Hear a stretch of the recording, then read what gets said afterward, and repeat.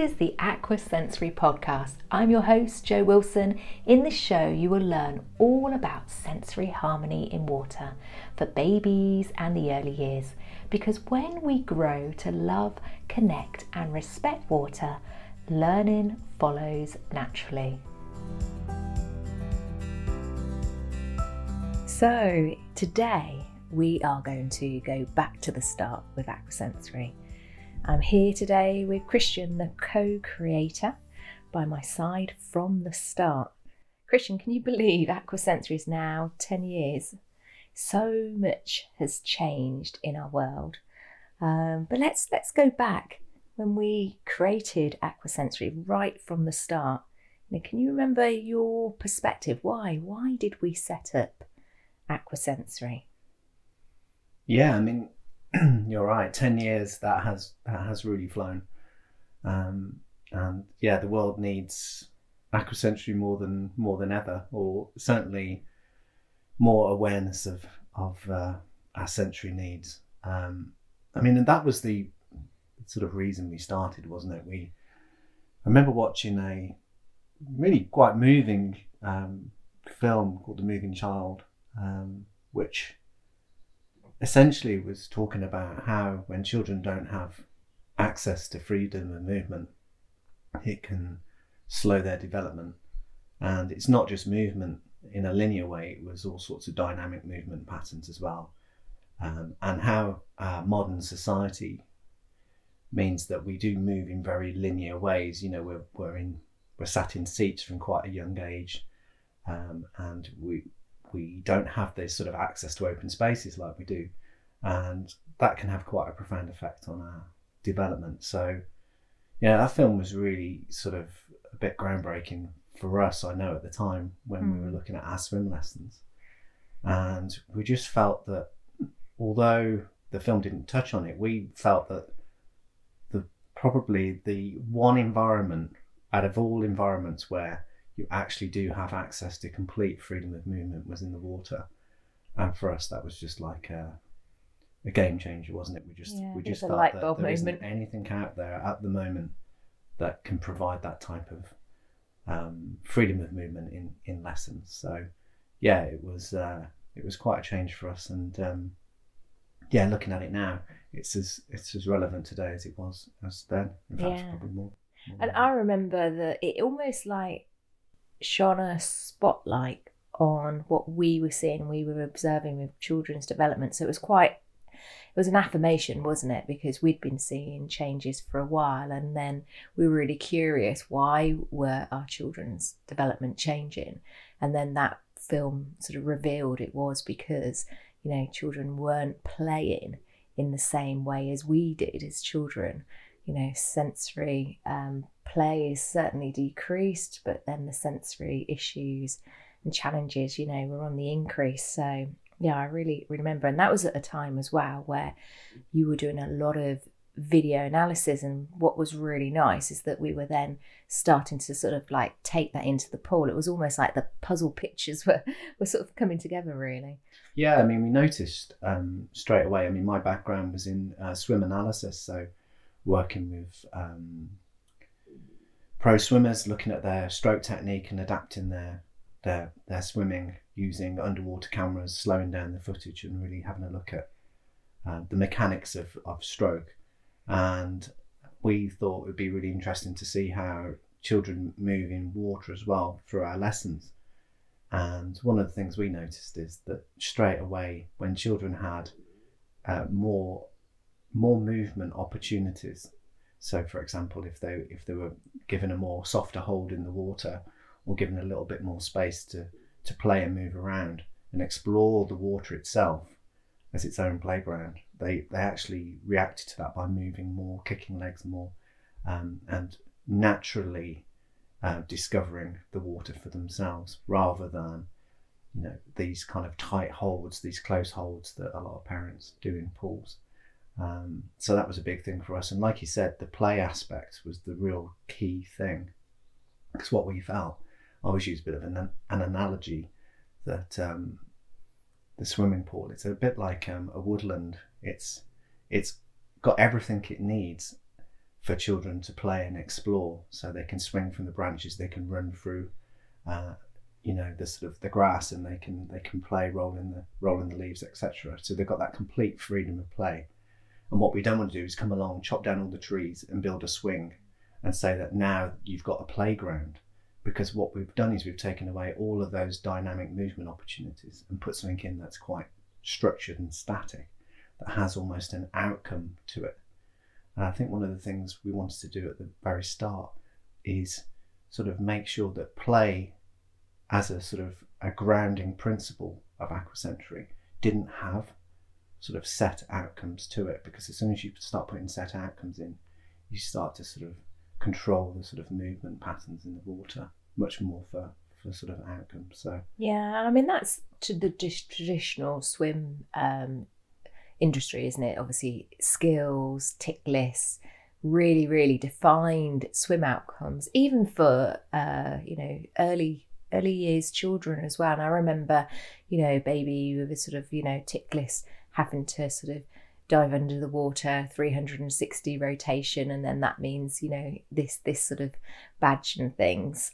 So we really started to sort of like question it, didn't we? And rather than putting in, as you say, structured skills, well, how can the child achieve almost like more, but through that at their own pace and natural development as well. And we created concepts, didn't we? Like one of the ones which we had so much synergy from your analysis was the fast, the slow, and the flow. Yeah, we noticed that all children move at slightly different speeds in the water. They might move their hands quick, quite splashy. Some will be much slower and methodical with their movement patterns. And this actually goes through to adulthood as well. So when I used to teach a lot of athletes, a lot of pro swimmers, that you would naturally see that they had a swim type. So some would be quite methodical with their swim approach, much slower with their rhythm, and others would almost attack the water and need to sort of slow down their stroke a little bit. So it's all about what I call feel for the water. So it's how they feel the water, how they get that feedback from the water. And I think if you have a very structured lesson program with a set outcome, what you're in danger of doing is sort of isolating those children that actually have a slightly different feel for the water. They need to move a little bit slower in the water to get that feeling, that feedback. Or alternatively, if you're slowing lessons down way too much, you're not giving opportunity for those children that like something a little bit quicker, a little bit more dynamic and rhythmical. So sort of the fundamentals of aquasensory is that allowance, that sort of child-centered approach where the child gets to choose at what pace they want to take their lesson. And I think that's sort of something that we try and champion as much as possible. And it isn't just about movement, it's also about language as well. And language is sort of multi-structured, isn't it? You've got body language, but you've also got sort of verbal language as well. So we make sure that we're not using things like manipulation in the water, or using, parents often use words like, oh, they don't like that, or they don't like this, when they're using their language. So we always try and make sure that languages are very open for children, and not for us to determine whether they like something, don't like something, whether they should do this or do that. So. Yeah, definitely. And I think you touched on a really important word there. It's allow, isn't it? What are we observing? What are the child's needs? How can we guide? How can we allow rather than teach? And then that is such a linear process where we are directing the adult, we're teaching, we're telling, and then we're not allowing. And then the little ones, they just don't have that freedom of expression and being able to have dynamic movement. So we're still as passionate as today as we were 10 years ago. I mean, how do you view the changes over the last 10 years and what's happening now in our aquatic world? Yeah, I mean, it's so much different to how it was 10 years ago when we first presented the concept of aquasensory, and we talked about sensory play in the water without sort of set outcomes. You could have heard a pin drop. It was something that people people were quite vocal about it at the time. They said that, you know, parents literally would not pay to play in the water. That was something that, you know, most people gave us that feedback on. They just couldn't see how that would be. Or the importance of play. All the importance of play. But now it seems to be almost underpinning most swim programs, which is fantastic to see.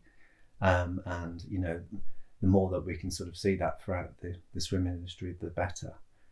So yeah, certainly it's so much better in terms of sensory awareness now, the importance of play, the importance of just allowing children to explore the water as a classroom of its own. As I always, you know, we often talk about this, I think we do have to be cautious in a sense that we don't then try and restructure the destructured classroom.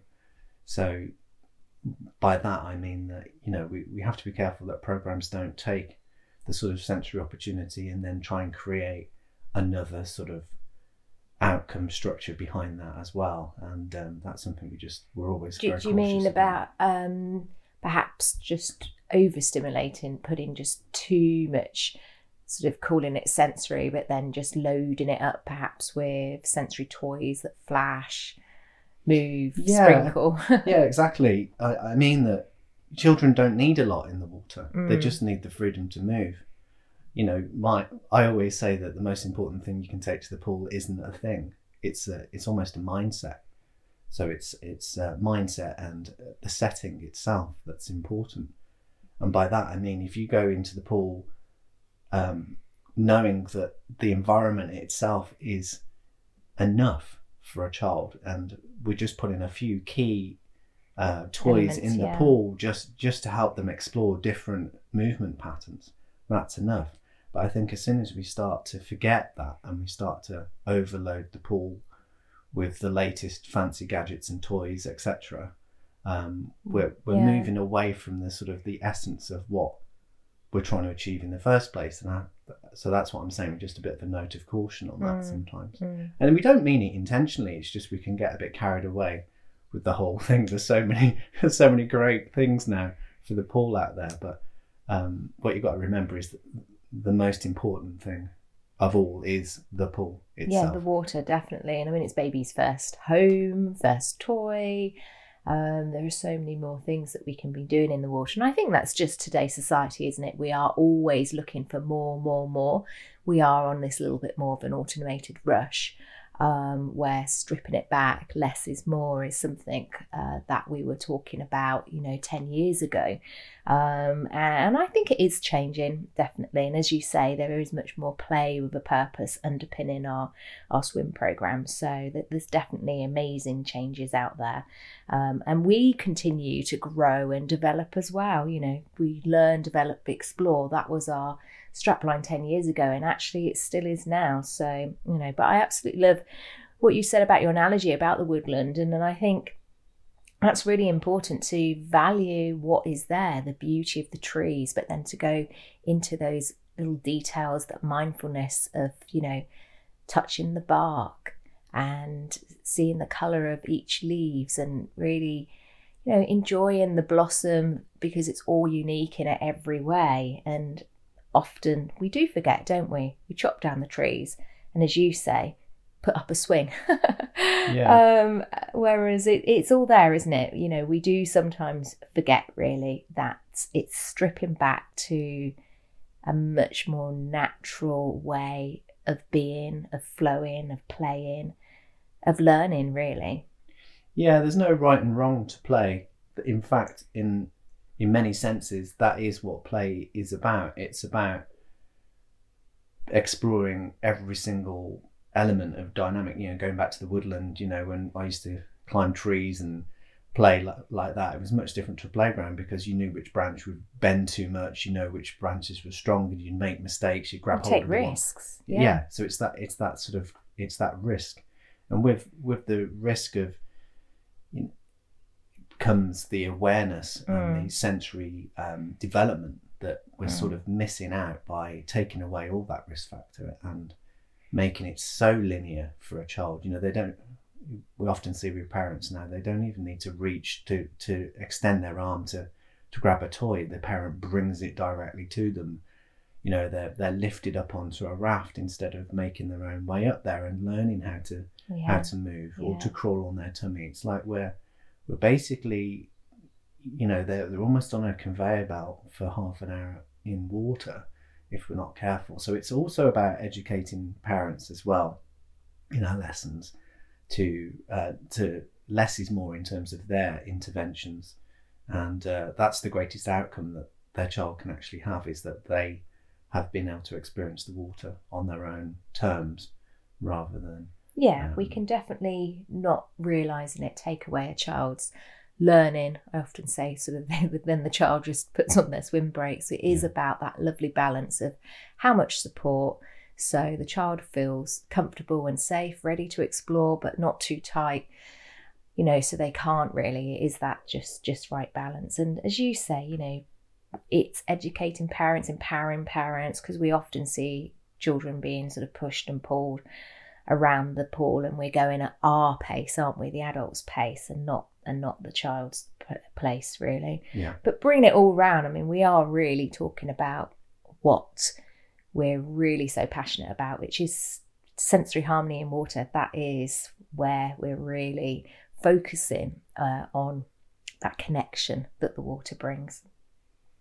Yeah, I mean, for Aqua Sensory, I remember when we first started, we did make all those sort of mistakes. I remember, you know, really going into quite a lot of detail for sort of theming lessons and getting all the equipment right, and, you know, that overloaded the pools with all sorts of, you know, we're talking from tried it all, but what we've ultimately come to the conclusion is that, you know, the more we can sort of strip that back and just allow that freedom of movement, that's always been, you know, the driver for us. But making it so that there is a really interesting and immersive environment for them as well. So we're just getting that balance right.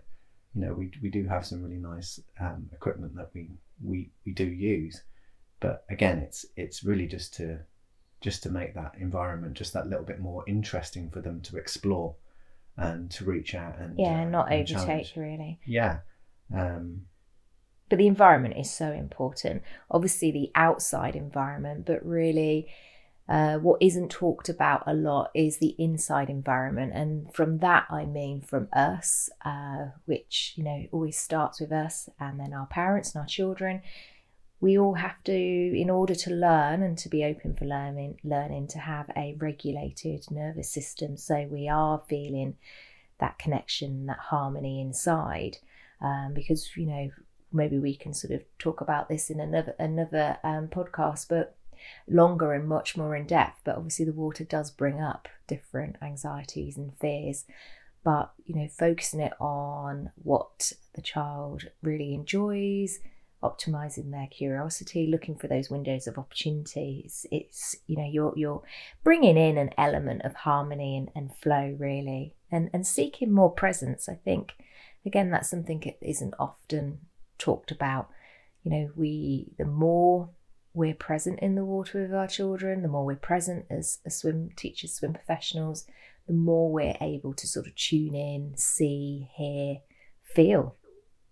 Yeah, I think that's a really important point as well, and it's something that we often overlook, is that out of all the environments, if you take a child's journey throughout the day and their parent-child relationship, when they get to the water, they can't be distracted. The parent cannot be distracted by technology, the phone, the computer, that email they have to send. You know, for half an hour they are fully focused and you know, in that present moment with their child, and that's really key for that child as well. They have that confidence and reassurance that, I mean, we call it a safe harbour, but if you to extend that sort of notion, they have the child there, they have the parent there to support them, and they have the child's full attention as well. So for a child, that feels very enriching, because whatever they do or explore or see in the water, they can get that instant feedback from the parent or Yeah, that much carer. more connection, definitely. And that can only be good for their development too. So it really is a wonderful environment for many reasons. And I think, you know, the future of the future of swimming, or the pool environment, will only grow in its importance as our outside environment becomes more and more sort of chaotic. That pool space is going to become much more We crucial. are seeking much more connection. There's much more interconnectedness back to nature. And I think the water will be valued for that sense of connection. And we will be really seeking that in our world and come in to what I call home, really. Well, thanks, Christian. It's been great to talk. And you're always here by my side behind the scenes as a co-creator of Aqua Sensory, and people can also connect to your work as well, because you're so passionate, writing books, programs, supporting, mentoring people, as the Calibrate coach. One of my big passions is about really sort of unlocking our true potential through mindset. You know, I touched on it a bit there. Our latest book, Visualize, is the power of our imagination and how important that is, not just in children but also in adults as well. It's something that we often think is the stuff of childhood, our imagination, but it's so important to maintain a really good, strong imagination as we get older, because imagination fuels all sorts of things in terms of opportunity, self-confidence, self-worth. If we can visualize and share those sort of enriched ideas with our children and basically fill them with the sort of the confidence that imagination gives. Because the thing with imagination is it's kind of endless in terms of possibilities.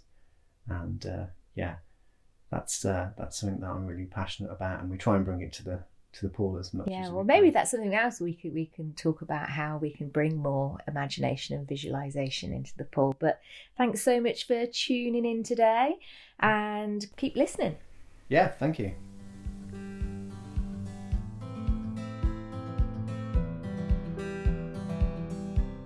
Thank you for listening to the Aqua Sensory Way. It's so nice to have you here tuning in today.